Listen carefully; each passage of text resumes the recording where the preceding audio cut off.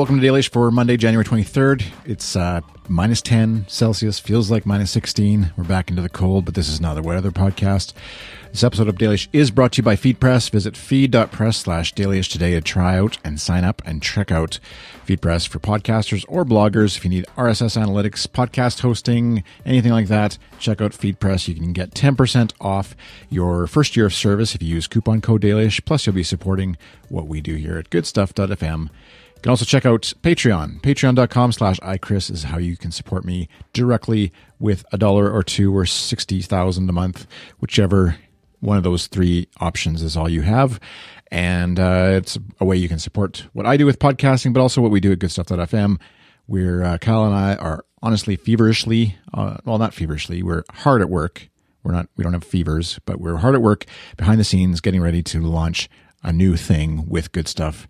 And so we would love for you to be a part of that. And the money that you give towards that Patreon campaign goes basically right back into making Good Stuff awesome. So thank you for checking it out, patreon.com/iChris. And thank you for those of you who are supporting it and getting a video version of this episode of Dailyish as a result. So one question that came in a while ago, I had a whole bunch of them from Aaron, listener Aaron. Good Stuff for Aaron, goodstuff.fm/3G3Q is where you can find his podcast, Three Guys, Three Questions. And one of the questions he had sent me in was how to cope with hard times, which is like a kind of a big, loaded, heavy question to deal with. And I thought rather than wait, I think I'd been waiting for like hard times to answer it, to think through properly how I would cope. But I thought I'd tackle it now, and maybe I'd be able to listen to it back later when I was actually dealing with harder times. And he wasn't specific about which kind of hard times. So it could be like a death in the family, all the way to you're out of milk and you really wanted to have cereal before bed. So in no particular order, although except for number one, I guess, here's some of the ways that I think I help myself cope with hard times and might be helpful to you. And you might also hear my kids who are currently screaming right outside the door.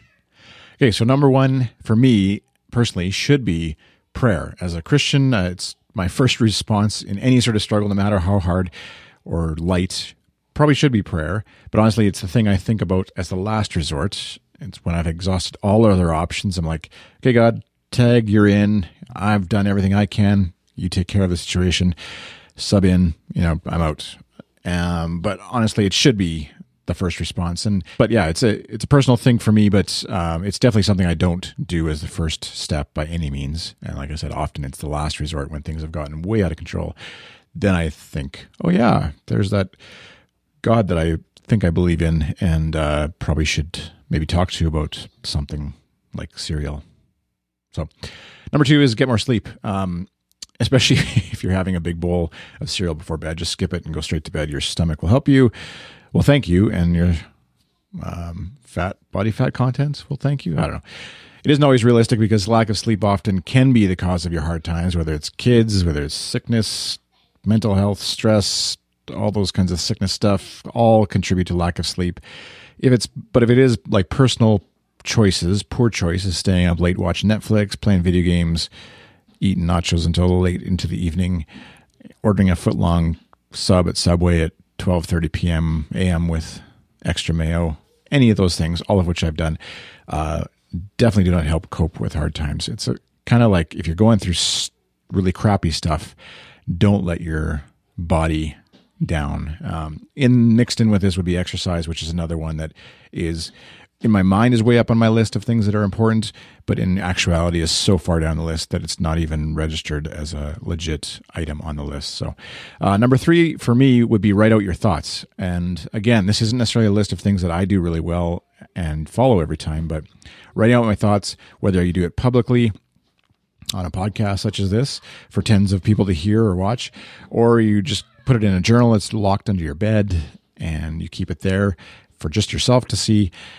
I think it helps to get those thoughts out of your brain, whatever the situation may be. If it's something really serious, like I said, death in the family or something like that, or a close friend or whatever, it still helps to get those thoughts out of your head, out onto a paper, onto a page, onto a screen, somewhere, somehow. if for no other reason than you can look back in a week or 6 months or a year when that time has passed and see what you were dealing with and how things have changed, hopefully, in the interim. So number 4 will be knocking is the ball on the door as they play hockey. Number 4 is talk to a friend who's good at listening.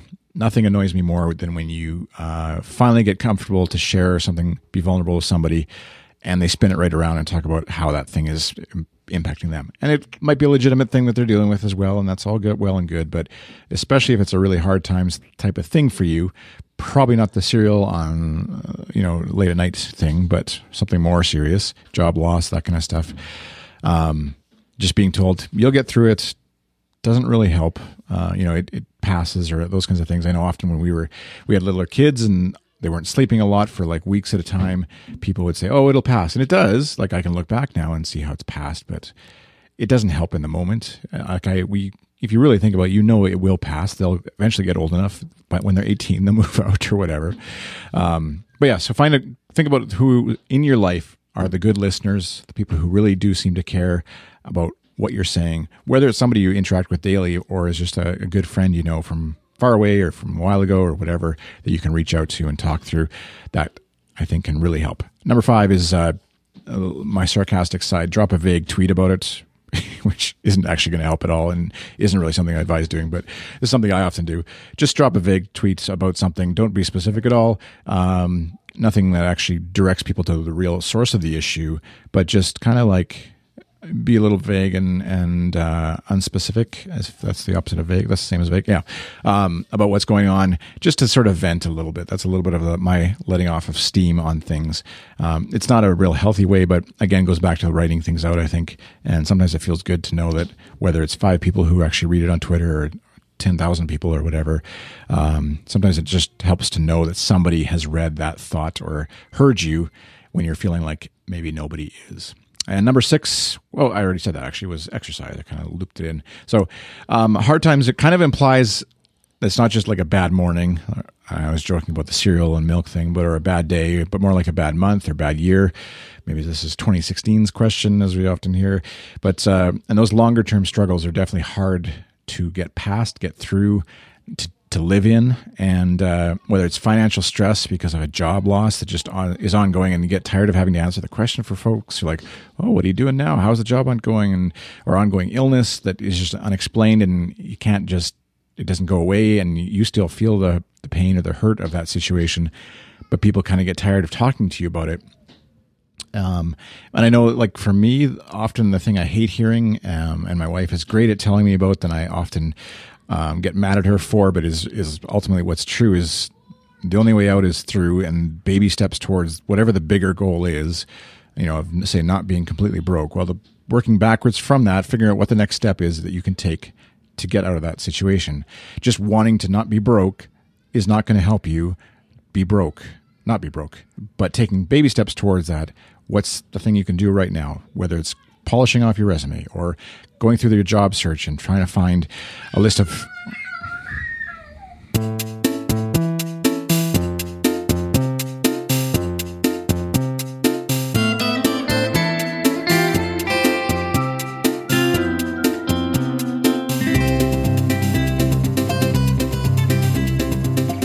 And I'm back. Astute viewers will notice that, if you're watching the video version anyways, you'll notice that I've shaved slightly, and it's not yesterday, it's now today, because it took almost 24 hours to deal with a screaming child. That's parenting. No, not really.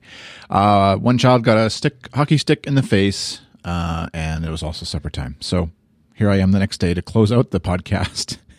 The only way out is through baby steps, moving forward. Deal with your kids who have a black eye, and follow me on Twitter. I'm iChris on Twitter. Good Stuff is Good Stuff FM on Twitter. Patreon.com/iChris. This is not a nice little bow on this podcast episode, but it's the way it is, because that's life. Thanks for listening. Thanks for watching. Thanks for supporting me on Patreon. See you next time. Bye.